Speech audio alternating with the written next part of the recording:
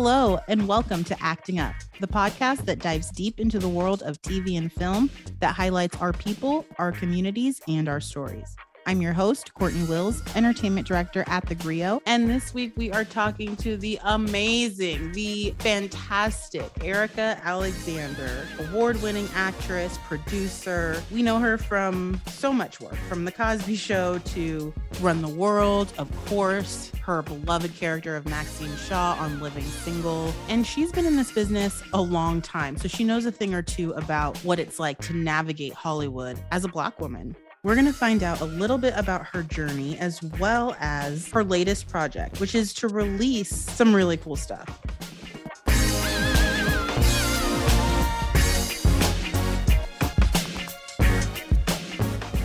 I think some people will be surprised that Erika Alexander, a sci-fi buff, and that her art spans to that genre, and a genre that we as a community have been largely locked out of for a long time.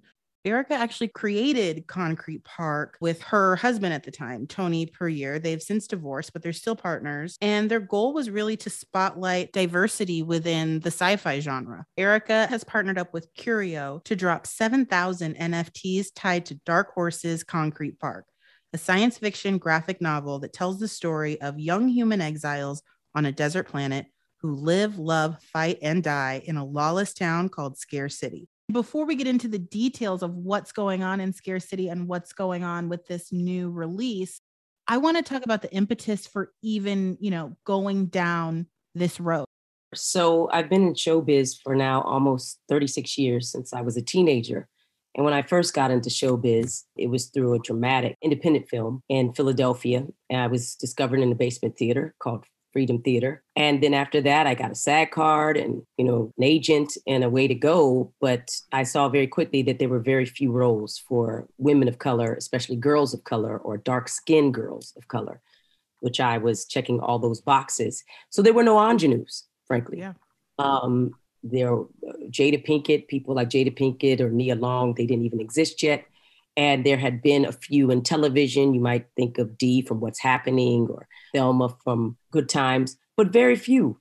And if you were to play a role, you were playing either a slave, a prostitute, or a foster child, which I actually played all those roles in a slightly different order, but all three of my first roles were that. I was looking for a way to change that because I saw very quickly that I was limited. And although I didn't really aspire to be an actress, I thought if I was going to be one, I wanted to play the roles that I saw other people playing at least. And I remember telling my agent that I wanted to be an ingenue, and she said, no one would ever mistake you for an ingenue, Erika. And I was 19. So I don't know what she meant, because ingenues, that's exactly when you play that. If Scarlett Johansson was going to be the damsel in distress and or at least the damsel or the object of people's desire, it was going to be in her younger years. But I think she was saying was a backhand compliment to say, oh no, you're much more mature and you have the chops and you can do these dramatic roles. But what she was also saying is that, you don't want to be that. Well, what agent would say that to her client at 19? And so what you're seeing is a person who was frustrated at the beginning, even though I was of a very fortunate crowd, like something like that never happens, that off the street, suddenly you're discovered. But I also knew that I was limited. So I started seeing that the people who had the power were creators, and creators at that time were the producers, executive producers of the television shows I was on. One most famously is The Cosby Show. Once I saw the hierarchy of that, I realized that I had to become a creator in order to make a difference in my own career. And so I did, but it took me years and years and years to actually gain the discipline and the skill sets of being a writer. I married a writer. His name is Tony Puryear. He was the first African-American to write a movie that made over $100 million. He wrote Eraser. He's an excellent writer. He's a background in advertising and all this other stuff. And he taught me, he said, Erika, if you want to do something, you got to sit your butt in that chair and finish things, because I didn't go to college. So I didn't have any background in sort of these grand projects that weren't in a structured space like school with an expectation of a deadline or a grade. Right. And then when I got hired for a television show, they pulled you into a structure that told you what to do, when to eat, where to go, walked you back and forth and set. It was very regimented. So it took me a while to gain that discipline. And then we went out together with Concrete Park as a series. But we got so much pushback. And famously, we had a meeting with a studio head that told us when we started to pitch, Tony really would do visual representations of the art. He wasn't drawing yet comic books, but he was good at presenting. And when we started talking about Concrete Park, the studio head said, let me stop you right there. He says, Black people don't like science fiction because they don't see themselves in the future. And we looked at him because that sounded odd. For one thing, we were two Black people pitching something from the future. So he was telling us we didn't like it and that we didn't know our audience, but he also was racist on two fronts because he was also saying that we were only talking to a Black audience. Right. And his assumption was a racist and biased assumption at that. And he had his reasons for it, but Tony stopped in and said, let me tell you something. For Black people, the past is painful, the present precarious, but the future is free. We always create in the future because you took our past away from us. We don't even own our own names. We don't even know who we are. And everything we created in America, our culture comes through a present version of a future existence. And so we are the original futurists in America. And we are some of the best culture makers the world has ever seen, 13% African Americans. And if he didn't know it, there was Octavia Butler, who was a fantastic science fiction writer, and Samuel Delaney. And at the time, Will Smith was the #1 box office science fiction star in the world. Chasing Aliens. Yeah, Independence Day, Men in Black, all these things. So he was racist, but he was also ignorant. We walked out of there because we pitched this around a lot of places and thought we'd come close, but never really. So Tony said, forget it. I'll draw it. And he drew a few panels and sent these few panels to Mike Richardson of Dark Horse. Mike Richardson is known for being a creator's supporter, and that's how he built his whole model in his business model to compete with DC and Marvel. And he's got the Sin City, 300, Hellboy, all of that. And he said, I'd like to publish this. And suddenly we were in the comic books business. So we could prove a proof of concept so we could go back to Hollywood and say, see, it works. Yeah. By the end of the year, we published our first comic, which was in 2013, and we became a Best American Comic out of the gate. And then later on, Forbes said we were one of the best graphic novels in America. So you can see, Courtney, we were trying to find a way around this big mountain and ended up going to a whole nother industry because it was about engagement, but also DIY. It was do it yourself. It was inexpensive enough that we could actually make something. And then time. You need time sometime to catch up with you. And that's what happened. The internet happened. Diversity happened. You hear a lot of people playing lip service to diversity hiring and development. But to actually address it in Hollywood, you have to reckon with the ongoing systemic biases and racism. Right. And executives who anticipated this huge audience change that was coming, whether they liked it or not, the global collaborations, all these things. They're thrilled because they were on it. It's multiracial, it's non-homogenous, it's a grassroots movement, all of that. And they were demanding change, and we were already in that flow. So why do we do this? We did this because there was no room at the inn for our baby Jesus. And there you go. Now that we've had this, supposed renaissance, right? This demand for not only diversity in the studio heads and as the decision makers, but diversity on screen, diversity of the kinds and colors and shapes and sizes and backgrounds of the Black people that we see and the stories that we're telling. There's a lot of lip service, but what is it actually shaking out to? And what did it take to get here? It didn't happen overnight. It didn't happen because of Black Panther. It didn't happen because of George Floyd. It's been a slow burn for a long time. And I absolutely think that you as an artist and this project is a prime example of what doing the work actually looks like and what it took. And like you said, there was no room at the inn, but you kind of went off the map and found another way in here. And you did it before it was cool, before it was trendy, before we had Lovecraft getting 18 nominations, still not enough wins. And I think that it's important to highlight where we've been in order to see where we're going. There have been people chipping away at those barriers to entry for a long time. Do you ever reach a point where it feels like, okay, I've made enough progress to where these things aren't so hard. People are listening to me now. Or is it always kind of feel like an uphill battle no matter what? Oh, it's uphill and it is a battle. I mean, you need new platforms to be born. You need new executives to have vision. You need people to take chances. And know that it's not a chance, that it's not risky business, that it should be a business model. It should be the way to go. It's the way to break ground and be pioneers, to do things that other people aren't doing, not be where everybody is. And although I appreciate that I am, I guess, having a resurrection of some sort, it's because the business had closed down to Black faces. It wasn't just me, it was everybody. It's famous that Kerry Washington was the first Black woman since Diane Carroll to have a show with a lead Black woman. And I got to give props to Jada Pinkett, who was on cable with her show, The Nurse Show. But for other than that, it had not happened.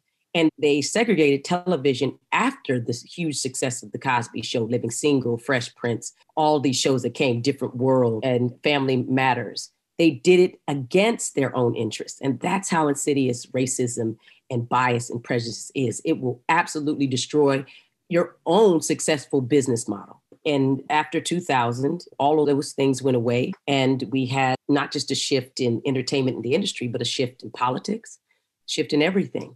And then by the time Obama came back, there was a feeling that there would be a new day, but there still weren't the people there that we needed. Like, people needed to grow older. Some of the young people who are there now, people like Rickon and Juan and even Ben, they were in college, they needed to be in a position to make the change. And so here I am working all these years, from teenage to young adult to all these things, waiting for these people to have the vision and the power and also the foresight to do it. So I'm appreciative. And I love, by the way, I want to say something real quick about Watchmen and Lovecraft. Fantastic, amazing stuff. I'm a fan and a friend of Regina and really love the new creators that are getting the breakthrough careers for this. But both of those IPs are not owned by Black people. That's real. Neither is Black Panther, but Concrete Park is. Concrete Park is creator owned. And we're having a totally different engagement with our audience. What influenced you as you create this world of Concrete Park? Like, what in the sci-fi genre throughout your life were you consuming that made you such a fan and that made you want to create something in that space? I live in a world of imagination. I want to go places that are new. I'm known as the Maverick. I guess that's like an old cow that keeps getting away from its herd. Not old cow, Erica. Like Can we cow. pick something else? I am like that cow. I mean, I just want to be a part of something that's new, where you can be new. When we first started to do Concrete Park, we were stuck in a space where everybody had to be hip hopped out. And you couldn't even reimagine what that type of individual could be. It was stuck in a misogynistic world, stuck in a homophobic world. All these sort of things sort of applied to that world. And I thought, these people are so much more. My generation is so much more. I grew up with people who I'm on their shows now, RZA and, Latifah, and they weren't RZA and Latifah. He was Bobby and she was Dana. And, we were all coming up and finding ourselves. And yet every time you went out, somebody had the stereotypical vision of what our futures looked like, which were, again, riddled with all the crime and the melodrama and all the things that go with being Black or of color. And that was too limiting. But in space, in the future, in science fiction especially, it's a way to talk about the now. Science fiction is just a replacement for all the things we're dealing with in the now. But in the future, we can be a shapeshifter. We can be an alien. We can be multi-gendered. We can be other than we are. So if Gene Roddenberry was onto anything, he wanted to solve the race problem by putting together a multicultural ship to go boldly to new worlds and new civilizations where no man had gone before.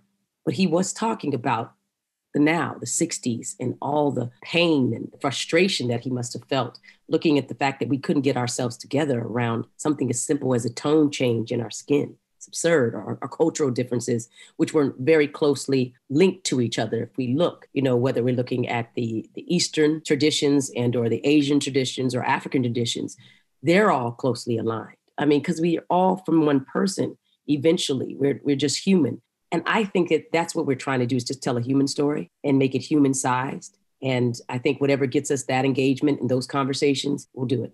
What do you think makes us feel so powerful when we are able to see ourselves and identify with heroes and people with supernatural abilities and things that stretch our imagination? Like, why do you think that we crave that so much? It's often done in the dark.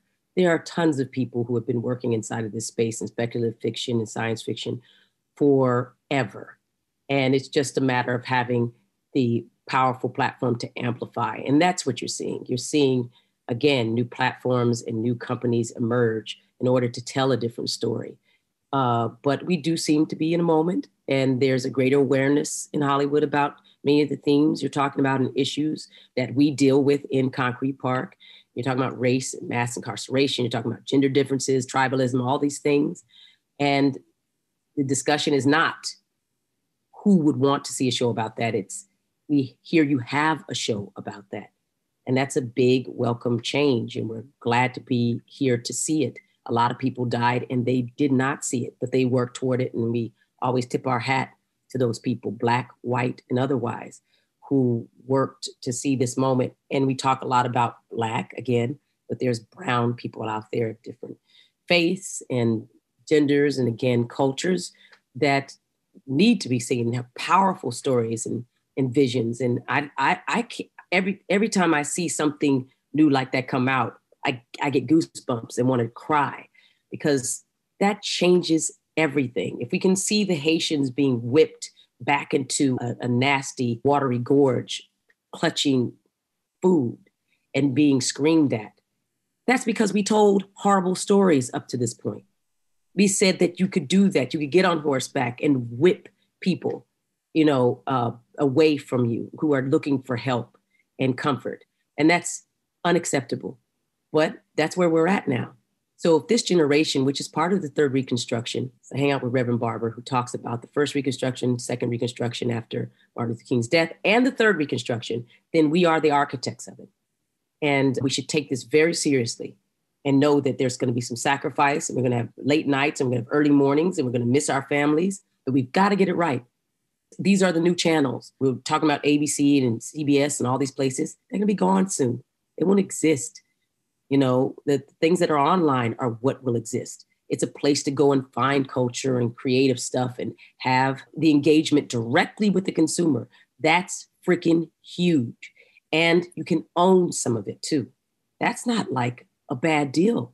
So not only do we need to see ourselves in the future, we need to make the future, and we need to own it.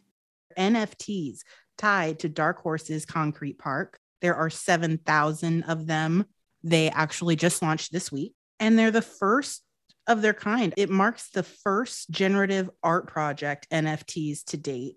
They're from Curio. That's the NFT platform where you can get them. Also joining me today is the COO of Curio, Rican Montry, who's going to help us understand what exactly NFTs are, why we should want them, why they're valuable. I needed someone to break it down for me, and they are going to do just that. An NFT, and it stands for non-fungible token, which is a weird word. Fungibility is one of those things where, like, can you replace one for one? So if you have $1 and I have $1, they're fungible because everyone knows that has the same value, right?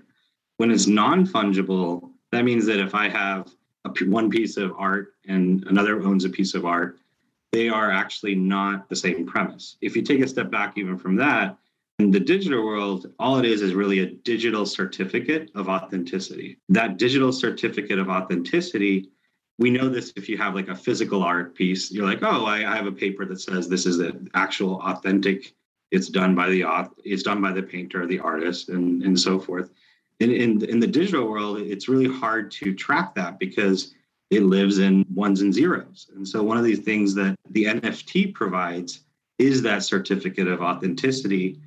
And it's tracked. It's tracked on what's called a blockchain. All it is kind of a directory. It's like, Courtney, you own this, right? And it's just a tracking mechanism to keep track of ownership across digital channels. And so when we think about NFTs in the entertainment space, we think about it in terms of digital connections. So connections between the creator, artist, and the fan.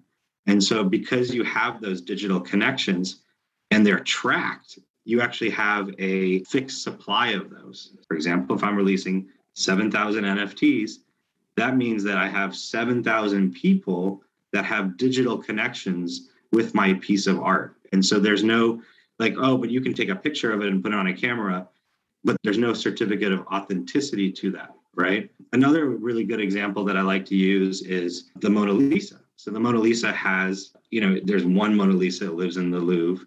I have poster art, I can go to the museum shop and buy one. I can also take a picture of my camera. And if I take a picture of my camera and I put it up and I blow it up and I put it on my wall, people are going to be like, you don't know the Mona Lisa. I know where the Mona Lisa lives. And you know that because of that certificate of authenticity. Similarly, in these digital connections, people can check who owns what on blockchain or on the ledger. And so those 7,000 avatars at any given point, I can actually see the ownership of those. Thank you for that explanation. I have a couple follow-ups. So Mona Lisa, great example. And in my research, that's kind of what I come up with. It's like art, you can replicate art, you can have copies of art, but there are only so many originals. What is the value of having the original of a piece of content, a book, a movie, a song, if indeed, even I think to the masses, what is the value of paying the money to have the real original? If you just want to look at it, if you just want to listen to it, you can get it and it's not authentic, but it delivers everything you need of the art. So what is the value of an NFT as a consumer? Why, if I'm the biggest Erika Alexander fan in the world, why do I want the NFT of this and not the ripoff that I'm sure is coming? Yeah, so that's a really important part of why we work with entertainment properties to create these digital connections. Because you have the digital connection or you have the NFT of it, there's a sense of community, right? So that community aspect and that fan community, now you can actually, because you have those connections, you can actually have a dialogue between your fans directly. And so that's different than being like, oh, well, I just have a picture of something, because I don't have that dialogue with the artist or the creator. And so that's where it becomes interesting, particularly for Concrete Park. And I'll let Erika speak to this, with graphic novels, now that we're creating avatars of those graphic novels, not only do you self-identify with the avatar and you can showcase and what we call flex, show them on social media and all of that, you also have this connection to the artist. So then when the new version of the graphic novel comes out, who am I going to pre-release it to? I'm going to give it to the 7,000 holders that I have. I'm going to do things for that community to invite them into my world and have that ability. I don't have to go through Instagram. I don't have to go through Facebook. I can go directly to them, to the holders of the NFTs, to actually get that dialogue going. And so that's what's super interesting about this technology. It's like a fan club, like an old school when you were like a member of somebody's actual fan club and you get the posters first and the calendars first and the first edition of the t-shirts for, New Kids on the Block, right? Right. Yeah. It's like a fan club. It's like who you identify with. Like now, other members of the community because they also have the NFTs. So you feel like you're special. You also, again, get pre-release content, access to certain events. And it carries over not only just in the digital world, but you can also use the NFT as kind of a passport to access physical events. And so we're on the cusp. This is like very beginning of where this is going to evolve. I'm going to go back again to Curio, and why it matters is because out of the 3 founders, 2 of them are of color. There's Ricken and there's also Juan, who's Mexican. And so when we're having these conversations, they're invested in it. They're invested in seeing this success because they want to tell their cultural story as cultural Americans, inside of that. And then Ben, who is Jewish, understands being an outsider and an outsider because of the way the Jewish people have had to basically be like gypsies and be persecuted. So there's a lot of real investment from the creators and founders of the place that came to us and said, hey, we feel like this could be successful. And so a lot of props, and people should know that. I think that it really matters. Provenance, and the provenance here and the pedigree is real. We did this because NFTs are unique. As Ricken said, digital collectibles. You can invest and trade in them, and it is cool to be part of community, but each one of them has value. And if you ask what's the difference between having a picture of a Basquiat picture and owning a Basquiat picture, then you don't know who Basquiat is. It's always better to have the original. And so that's what you get. You get a piece of the original and you get a dialogue and a conversation with the community and the creators as long as you hold that piece of art. And that's what the digital engagement is about. It's a transformation. It's a pixelated experience where you can own your world in your pocket. The whole place could fall apart. You could be in Texas and everything be flooded out, but you'd still have those. So I think that's a powerful place to be. It feels like a bit of a new frontier in art and in entertainment to be able to invite the community in to be a part of something and to kind of treat art like art. TV, streaming, now things are so fast, things are on your phone, things are not tangible. And I think sometimes we lose sight of the fact that like this work comes from somewhere. This work that we're talking about now, Concrete Park, came from your brain. You created this, like you said, and that absolutely has a lot of value that now it seems like there might be a way for us to get in on. And that's really cool. And we think about NFTs to even just early on as a new storytelling vehicle. That's when we were looking for folks to partner with. When we met with Erica and Tony, they're like, they had this universe that they had already built, but this is a new storytelling vehicle. And having those digital connections, as I mentioned, is what really excited us. I mentioned all three of the founders are sons of immigrants. We are creating our own American story. The artists and the creators continue on every kind of transaction. They continue to get a payment. So it's in perpetuity. So that when I pass it down to my kids and say my kids are like, hey, I want to sell it and it's worth a lot of money, it would still go to Erica's foundation or trust or however she wants to go to it. Courtney, that's where you're seeing the rubber meets the road. Now artists have a way to remain in the cash flow of their art. When Basquiat sold a piece of art, going back to him, if it sold for $10,000 or whatever, that's what he got. But when it went to $2 million, he didn't get anything. It was already out there in the art market. Not with this. You're always on that ledger. Remember how he said you can find it? Well, it's linking a certain amount of those monies back to the creators. You know how interesting that is and fascinating and groundbreaking that now people who were outside of those cash flows, they were starving in poverty, yet their art was doing well, are now able to say, I have a way to not only have an engagement directly with a buyer and or, a person but also to get paid. That's groundbreaking. And I can't wait to see what happens because all these middle people kind of fall away and you have more of a pure sort of interaction and nothing's perfect, but I'll take it where and I think that's huge. That's huge. You're talking about generational wealth. You talk about wealth that's ongoing. You talk about when you're not doing so well, what's paying the bills. That's the difference. And that's why NFTs are the future. Awesome. And how much do they cost? They're going to be at a price point that's relatively accessible. We're actually measuring it in ETH, which is 0.2. So it's around $60. $60. This Curio launch of our Concrete Park Bangers is the world's first officially licensed generative art NFT project. So it's a world's first too. And so we're really excited about that. And we are partnered alongside Black Girls Code. And they're going to be helping us create a unique character and also have a contest within the organization, and 10% of the proceeds goes to the organization. So it's a really good thing. Thank you both for taking so much time to fill me in on this, educate me on this. Truly, this has been just such a pleasure. So thank you all. Thank you, Courtney. Thank you, Courtney. And keep doing the work where you are. It's important that you're out there to support, and I appreciate it. We don't take it for granted. Thank you. Thank you for listening to Acting Up. If you like what you heard, please give us a 5-star review and subscribe to the show wherever you listen to your podcasts and share it with everyone you know. Please email all questions, comments, and suggestions to podcasts@thegrio.com.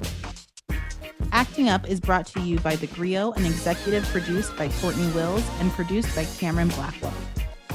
For more with me and Acting Up, check us out on Instagram @actingup.pod.